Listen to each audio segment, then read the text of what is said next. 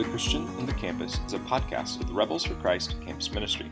The college campus is a world of competing stories vying for students' attention and allegiance. The goal of this podcast is to orient students towards Christ in this brave new world so that we can bring about a revolution of redemption on the University of Mississippi and Northwest Community College campuses.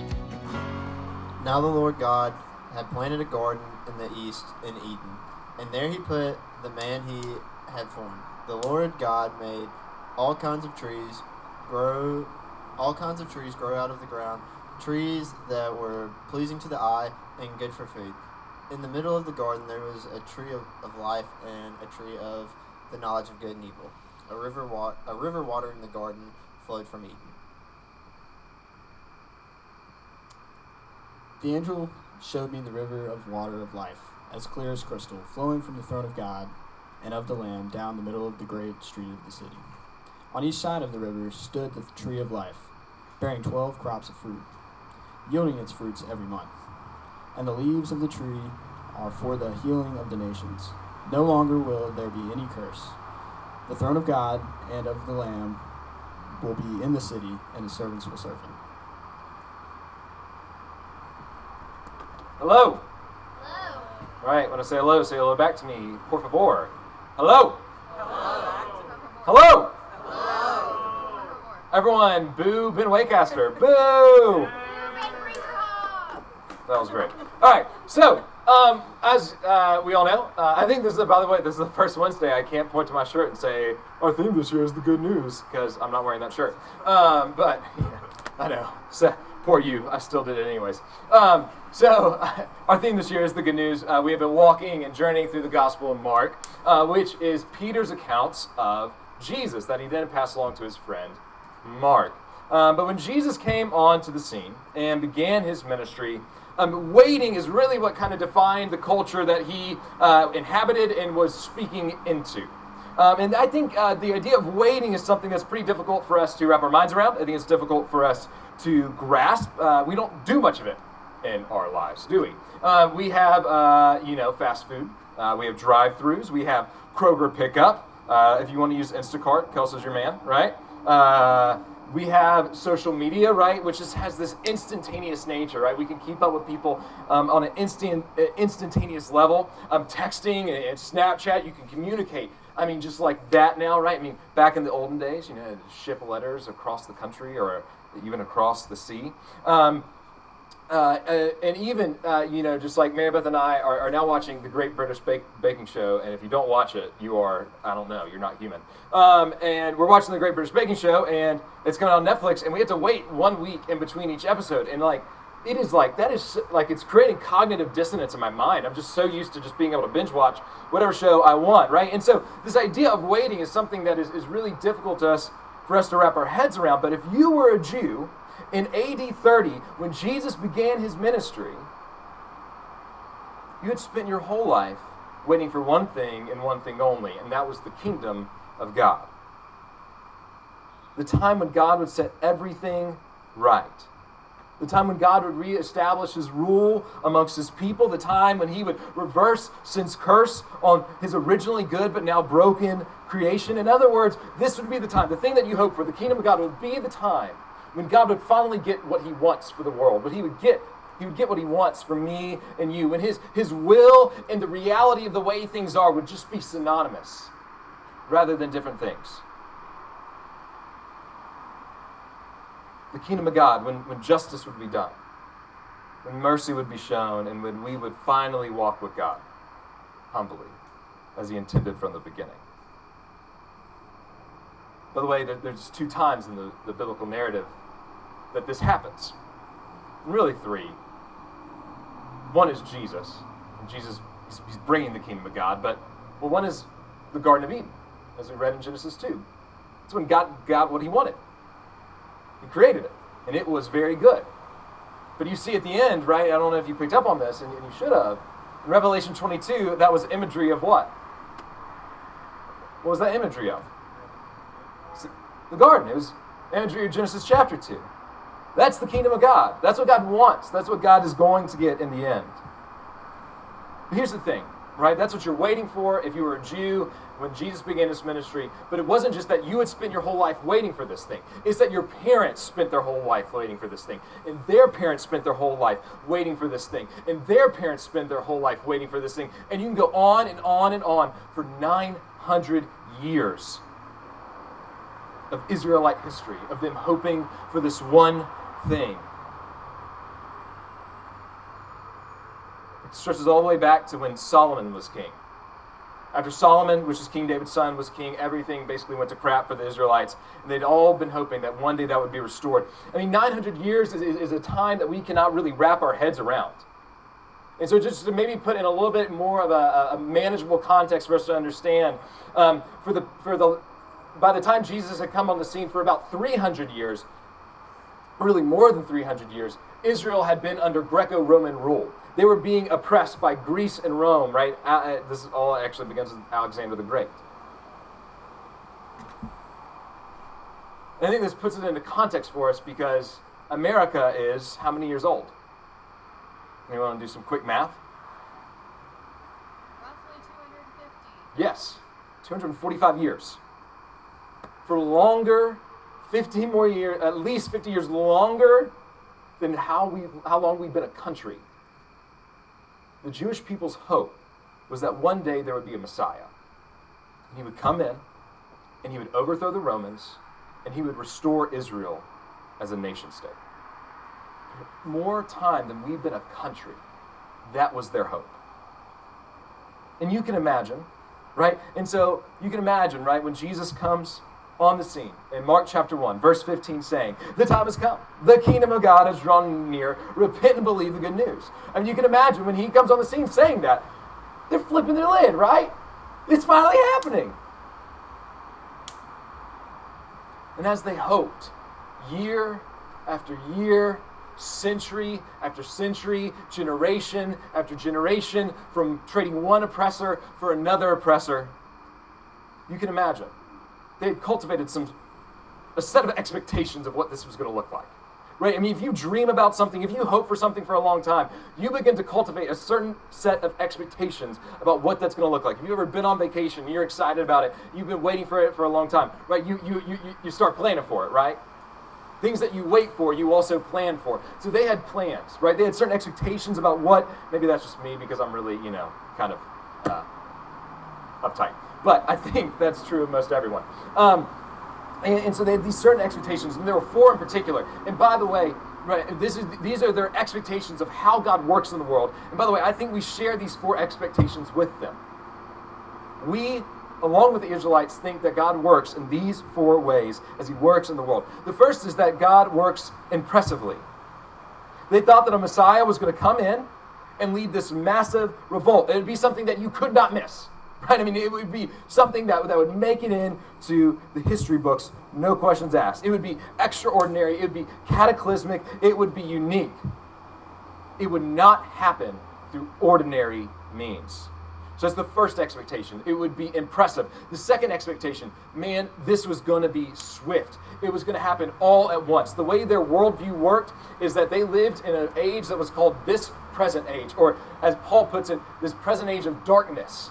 Right? This age that is defined by sin and the curse. And when the Messiah came and the kingdom of God was restored, everything would be set right. It would end the world as we know it. It would end this present age as we know it. And it would set up a new age, the age to come, an age that is marked no longer by sin and death and the curse, but by peace and justice and mercy. So it would be impressive. It would be swift. And here's the thing. It would also be on behalf of the Israelites. The Messiah would come in, and God would be with and for Israel in a way that he had not been previously. And in that way, he would also not just be with and for the Israelites, but he would be against their enemies. He would be against their oppressors. He would support his chosen people, and he would oppose the people who opposed them. God would come in and fix their problems. And the fourth one is this. All of this would happen, this impressive and swift action of God on behalf of the Israelites. All of this would happen in response to their own works. they thought that they could actually make this happen. And we've talked about this one before. Ben Waycaster's actually talked about this one pretty recently. The leaders of the day interpreted Scripture in such a way that they thought that if they had kept the Torah perfectly, if they kept the rules that God had laid out for them in the covenant, that if they did that perfectly, then God would act in this way, that he would bring about this impressive and swift action upon their behalf. He would overthrow Rome. If they lived the Torah out perfectly, he would overthrow Rome and restore them as a nation, as in the days of King Solomon. And if you think about it, right, if the kingdom of God and sin can't coexist, well, we have to be perfect to usher into the kingdom of God. Right? Do you see the narrative that they were living in? If you have your Bibles, I encourage you, go ahead and turn to Mark chapter 4. We're going to be in verses 26 through 32. And here, 4 chapters after Jesus began preaching, the kingdom of God is drawn near. We finally get to hear Jesus say, this is what the kingdom of God is going to be like. It's going to be the first and only time he does this in Mark. He's going to talk directly about the kingdom of God, this thing that he preaches about over and over again. We're finally going to get to hear him say what it's like. If you were a Jew who was in the crowd, all right, and you had those 4 expectations, what do you think he would compare the kingdom of God to? What do you think he would say it would be like? The kingdom of David, right? And David was a warrior, all right? Yes, he conquered lots of people. What else? Someone said something? The gardens, yeah. So Garden of Eden, yes, like that imagery is definitely at play for them. Because the prophets prophesied about that, by the way. Yeah. Political liberation, yes. I mean, and it's going to be like, how? How's it going to happen? Like, what? Yeah, so like probably some swords, right? Anything else? This is great. If you're in the crowd, what do you think Jesus is going to say next? The kingdom of God is like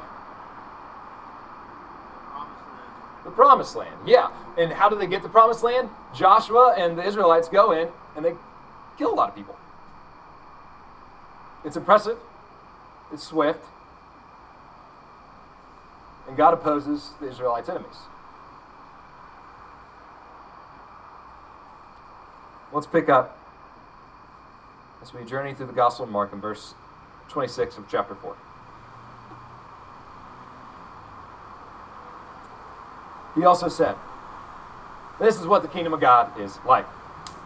A man scatters seeds on the ground, night and day, whether he sleeps or gets up, the seed sprouts and grows, though he does not know how. All by itself the soil produces grain, first the stalk and then the head, and then the full kernel in the head. Thank you, Jesus, for telling us about agronomy and agriculture. As soon as the grain is ripe, he puts a sickle to it, because the harvest has come. You're a Jew in the crowd, and you come in with these expectations. David, great warrior. Joshua, great warrior. And Jesus starts talking about agriculture. You probably have to be thinking, okay, maybe this guy is just a country bumpkin from Galilee and not the Messiah that he claims to be. He's talking about seeds, not swords. We came here for swords. And if you were a Jew in the crowd thinking that, it's only going to get worse for you. Because Jesus continues on in verse 30, he says again, what shall we say the kingdom of God is like? Or what parable shall we use to describe it? It is like a mustard seed, which is the smallest of all seeds on the earth. Yet when planted, it grows and becomes the largest of all garden plants with such big branches that the birds can perch in its shade. And if you're a Jew at this point, you have moved from confusion to ticked off. Because there's very specific imagery that Jesus is using here. You are angry at him. When he talks about the branches that the birds can perch in its shade, he's referencing some passages from Daniel 4 and Ezekiel 31. in which Israel is this tree, in which the nations of the earth find rest in its shade as birds. When Jesus says that, if you're a Jew in the crowd and you're mad that the Romans are still oppressing you and you've been waiting your whole life, and it's not just you, but the entirety of your ancestors have been waiting for your whole life for the kingdom of God to be restored and your oppressors to be overthrown. Jesus just said, and by the way, this is for Rome too. So, I don't know if y'all have seen expectation versus reality memes. This is from Elise. Everyone, this is not my own doing. You can tell by the corgis. But I asked a groomer to shave a heart on my dog's butt. What I expected? What I got. Maybe this one. Do y'all know what these are from? Right, this is, who's this? Batista, who plays who? Marvel, come on. Drax. And that, you know what that's from? Tiger King, right? Which, by the way, this is like I think this is the most accurate one. Burger on the menu versus burger in the bag, right? I mean, like, it never looks as good, right? What I look like in my mind, which I don't know if y'all ever done this, what I look like in this Target self-checkout camera, like, it's pretty, it's not good lighting, right? The floor, it's not good lighting. And my personal favorite.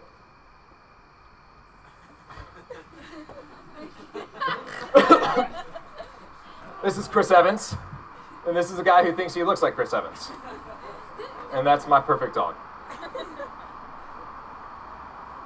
And if you're a Jew and you were listening to Jesus at this time, you feel like you're living in one of these memes. Your expectations are not being met. The reality that Jesus is describing to you is not what you had thought. Right? You had certain expectations, man. When you hope for something, you plan for something. And they had certain expectations about what this was going to look like.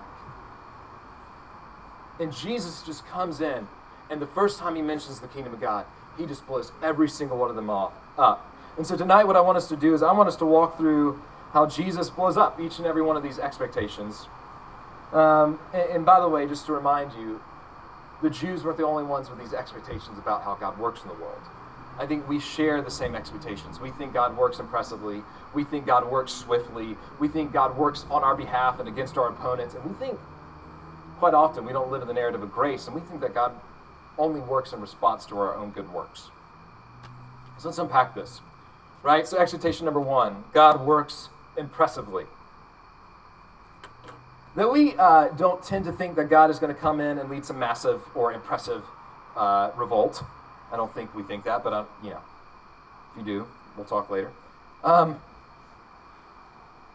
though we don't think that exact thing, I think very much like the Israelites, when we think about how God would work in the world, when we think about how God would work in our life, or maybe a friend's life, we would imagine him doing so impressively, right? We imagine him doing so impressively, right? Think about the way that culture thinks about God. And a good test for this is, when is religion brought into movies or TV shows?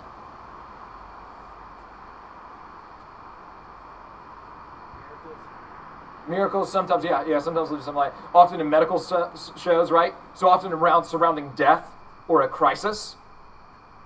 What else? When else would movies talk about God? Or religion? Sometimes to make fun of it. Sometimes to make fun of it, yeah. But if it's going to talk about it positively, it's going to be in like a very few settings. What would those settings be? We talk about death or a crisis. What else? Christmas movie. A Christmas movie, right?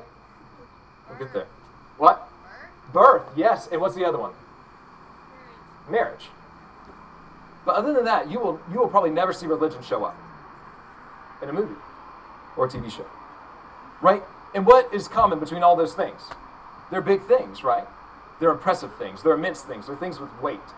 They're not ordinary, right? I don't know if you've ever heard this phrase at a funeral, but it's one of my least favorite phrases that's ever used. We have our faith for times like these. That's not the way of the kingdom of God. We don't just have our faith for times like these, such as death. We have our faith for every waking moment and every sleeping moment of our existence. I don't know if you've heard of Creaster Christians.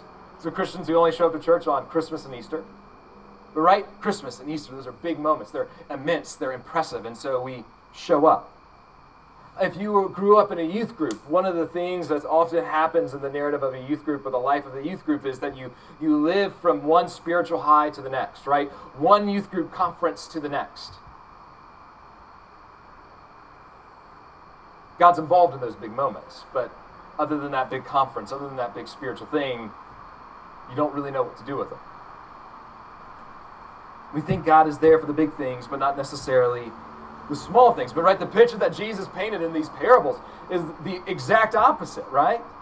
The kingdom of God is not defined by a sword, but a seed, a mustard seed in particular, which is, by the way, the size of like a poppy seed, a poppy seed chicken casserole, or even smaller than the end of a ballpoint pen. You see, God isn't just involved with the impressive, he isn't just involved with the immense, but he's involved with the extremely mundane and extremely insignificant moments of our life. And I just want to point out a few things inside of that reality. The first is this. Spiritual formation, right? If you want to grow in Christ-likeness, if you want to get closer to God, spiritual formation does not happen with an ordinary commitment to extraordinary practices, but rather it happens through an extraordinary commitment to extremely ordinary means. Waking up every day and reciting the Lord's Prayer. Every day at lunch, saying to yourself the Jesus Creed, which is what we're talking about on Sunday nights. Coming to connect on Wednesday nights. Talking with a friend about God, how he's at work in your life, and how he might be at work in theirs. Ordinary, mundane, extremely insignificant. But what does the mustard seed grow into? The largest plant in the garden. Spiritual formation, growing in Christ-likeness, does not happen with an ordinary commitment to extraordinary means, but rather an extraordinary commitment to extremely ordinary, insignificant practices. The second thing that I think we have to see, and this is kind of like on the other side of the coin, or the same coin, is that you can miss it. Right? If it isn't impressive, if it isn't immense, then, and it's insignificant, then the kingdom of God is something that we can miss right amongst us. It can be right amongst us. I mean, think about the people who are sitting there with Jesus. He's talking about the kingdom of God. He's the one bringing it, and everyone misses it. They kill him. Because he wasn't an impressive military figure, but an insignificant Galilean peasant. How often does the work of God in mine and your life go unappreciated because it isn't grand or glorious like we expect? Do you eat every day? Is that not God at work? Give us this day our daily bread. Do we not experience his forgiveness every waking and sleeping moment of our lives? Forgive us our debts as we've forgiven our debtors. Do you see how I want you to pray the Lord's Prayer every day? In that moment of encouragement you get from your friend, did you not recognize that that was the kingdom of God breaking in your life? Your very presence tonight, do you not realize that this is the kingdom of God breaking in to the Ole Miss and Northwest Community College campuses? When people gather around the Word of God and the Spirit is present, is that not the kingdom of God breaking in? Insignificant. There's not many of us here. We're not even close to the biggest group on campus. But maybe that's how God works. The second way that I think we need to kind of have a paradigm shift as we look at these parables is that God works swiftly. Right? God works swiftly. I think just like Israel, we think that because God is all good and God is all powerful, he's just gonna come in and fix everything all at once. Right? Like God's just, like if God is who he says he is, he should just come in and he should fix everything. How often do we picture God as nothing more than a cosmic lifeguard or some sort of divine vending machine? We have a problem. Because God is all good and all powerful, he should come in and he should fix that immediately. And by the way, there are studies, if you want to talk to me after this, there are major sociological studies that prove this is actually how Americans think about God. Like when they did studies on what do Americans really think about God, the answer was that he's a cosmic lifeguard or some sort of divine vending machine. He jumps in off the, he's basically just far off and distant and remote, but man, when we have a problem, he comes in and fixes it. That's how we view God. But again, right, the picture that Jesus is painting in these parables is the exact opposite of ours and Israel's expectations about how God works in the world. The kingdom of God is not a quick revolt, but a slow, growing seed. In fact, Jesus walked us all the way through, like, and the stalk grows, and then the head grows, and then the kernel in the head grows. I mean, it is a slow process. I think there's a couple things that we need to reckon with then because of that. The first is this. Evil and the kingdom of God coexist in this present age. Right? The Israelites thought that when the kingdom of God came, evil would be completely done away with. Now, the kingdom of God is going to come in full. What we read in Revelation chapter 22, that's going to happen. The sin's curse will be totally reversed on God's originally good creation. All right? It's going to happen. But we live in this present age of darkness in which the kingdom of God is currently breaking in.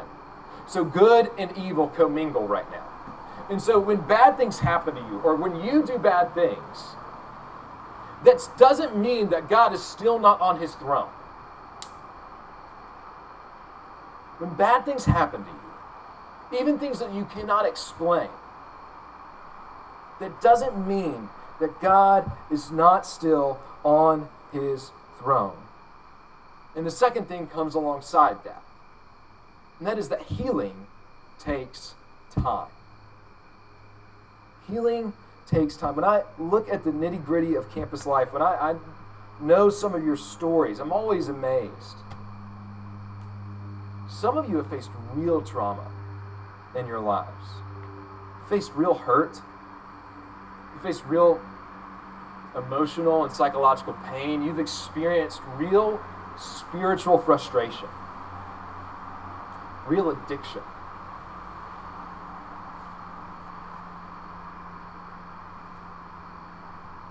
And I know it may not seem very hopeful to say, well, you know what? The kingdom of God's not swift, it's slow. Doesn't feel very hopeful, all right? But I think there's a lot of good news in that.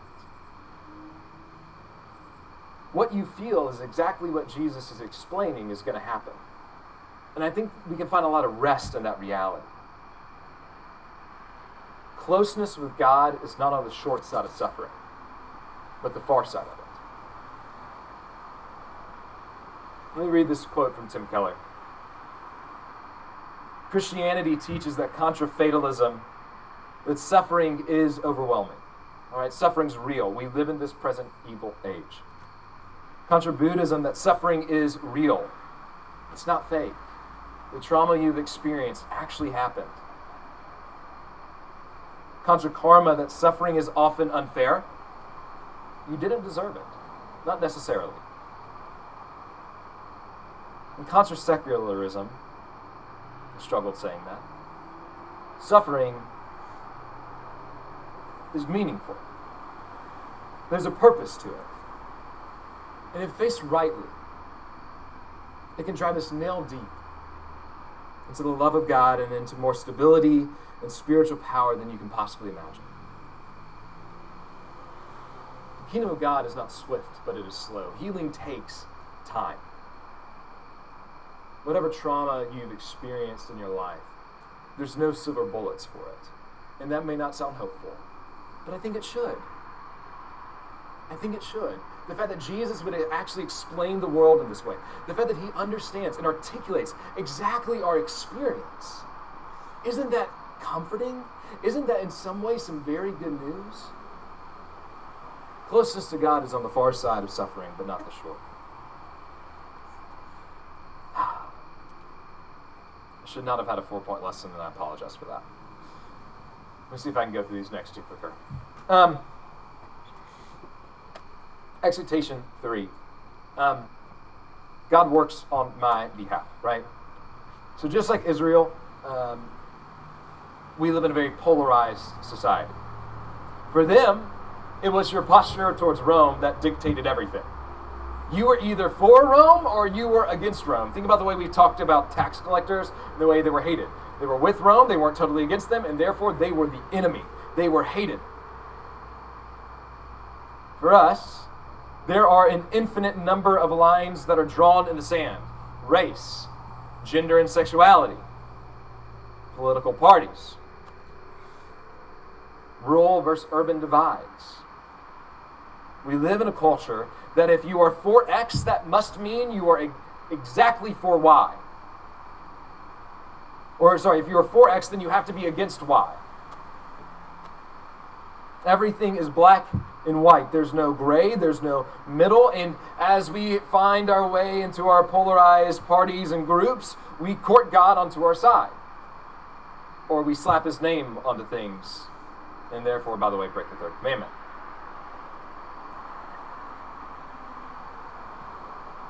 But remember the imagery of the birds that are nesting in the shade of the branches. Jesus' Jewish audience. And we should all pick up on what he's saying.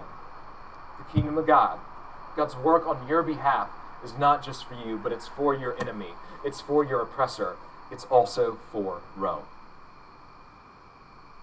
By the way, put yourselves in the shoes of the people who were reading Mark's gospel. They were Roman Christians, and Peter had just been killed on an upside-down cross in Rome. Do you think that would hit a little different?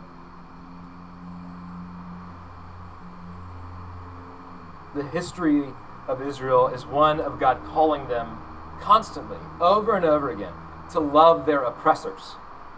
Genesis chapter 12, God begins Israel by calling Abraham, and he blesses him. And it's like these verse after verse of just God blessing him. But then he says, by the way, all peoples on earth, all nations of earth will be blessed through you. Exodus chapter 9, this is immediately after God has saved the Israelites from Egypt. And then he says, by the way, you are going to be for me a kingdom of priests, a holy nation. In other words, you are going to mediate my presence out into the world to all the different nations. And by the way, that includes whom? Your captors, Egypt. In Jeremiah chapter 29, as Israel is being taken into exile by Babylon, what does God say? He says, seek the prosperity, the peace and prosperity of that city to which I have carried you, and pray to the Lord for it. The people of God have always, from their very origin, have been a so that people. We are blessed to be a blessing, even to our oppressors. The kingdom of God is not a self-centered kingdom. God doesn't just work on my behalf. It is an other-oriented kingdom, even towards our oppressors. Think about the language from Matthew chapter 5, verse 9, which is the Sermon on the Mount. These are the Beatitudes, and one of them is, blessed are the peacemakers, for they will be called children of God. And I love that phrase, peacemakers. Peace isn't kept. Peace isn't the absence of conflict. Peace is the presence of healthy conflict inside of a community. In other words, we are supposed to go into our extremely polarized world and be agents of reconciliation, agents of peace, agents of healthy conflict that helps bridges gaps between people who are hurting and suffering, and who have been tricked by the world into dividing themselves falsely into different groups.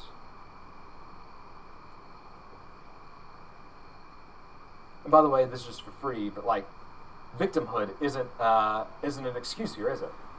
Who's the victim in the story of Israel and the kingdom of God? It's Israel. And what are they still called to do? Go love Rome. A little bit further on in the Sermon on the Mount, Jesus says, you have heard that it was said, love your neighbor and hate your enemy. But I tell you, love your enemies and pray for those who persecute you, that you may be children of your Father in heaven. Do you notice the parallel image there? Blessed are the peacemakers, for they will be called children of God. Love your enemies and pray for those who persecute you, that you may be called children of your Father in heaven. If we want that status, the calling is very clear. And so, your roommate who bothers you, who has done things to hurt you, the person who has gossiped about you behind your back,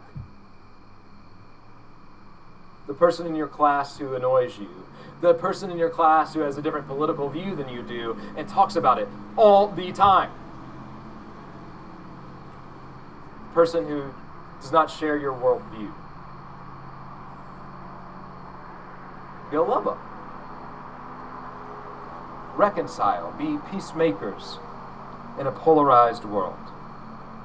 For the kingdom of God is not self-centered, but other-oriented. And the final one is God works in response to my work.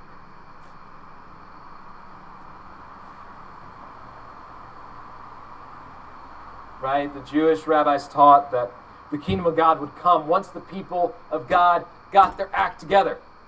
Once they finally kept all the commandments in the Torah.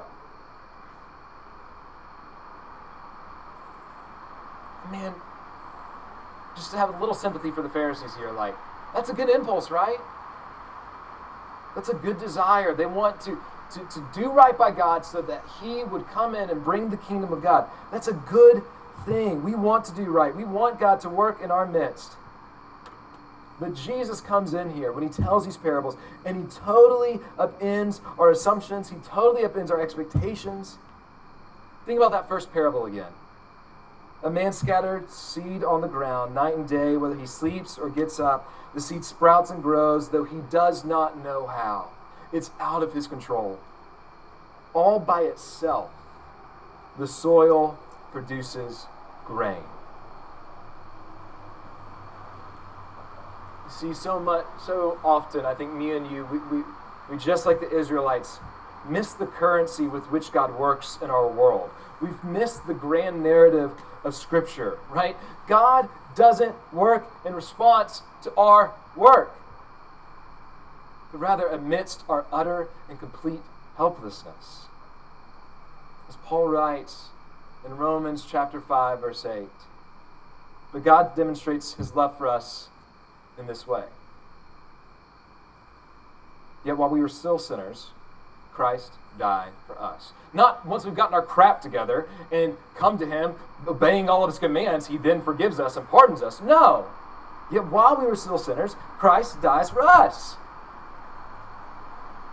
How often do we live in the reverse of this narrative, right? How often do we miss out on grace because we think we have entered into some sort of contractual or transactional relationship with God in which we have to manipulate Him by doing all the right things so that then He will finally show us His favor. How often is that taught in our churches? How often is that ingrained itself into our brains and our hearts and has kept us from approaching God with all of our messiness and saying, Lord, take me as I am? How often does that happen? How often do we live in that narrative that, man, once I get my crap together, I can approach God rather than the truth, right?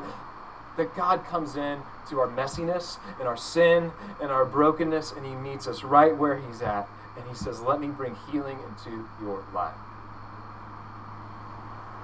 In a minute, we're going to split up into groups to discuss and pray over a question. But let me just close out with this quick little challenge and I think a word of comfort. I'll give you the comfort first. Right? It's what we just said. We get to come to God, right? The one who is bringing the kingdom, the one who is going to reverse sin's curse, the one who is going to restore all of His broken creation back to its original goodness, right? We get to approach that being. We get to approach Yahweh just as we are. But also in that, because we don't live in this transactional and manipulative and contractual relationship with God, we also are surrendering total and complete control. The good news of grace is that we get to come as we are. The hard news of grace is that we have to surrender everything. Right? Because at least if it was transactional, right? If I could manipulate God, at least I get to maintain some false sense of being in control. By the way, that's why it's so dadgum tempting to do that. That's why our culture lives in the narrative of perfection, perfectionism. That's why we put pretty pictures on Instagram. But all it's going to do is lead to burnout.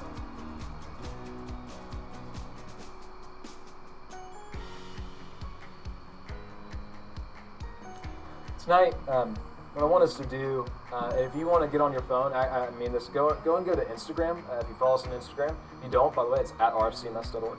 at rfc_campus ministry. And in the story, there's a little summary of the kind of lesson of tonight, and it has this question. In what way, or in what ways do you need to change how you view God's work in your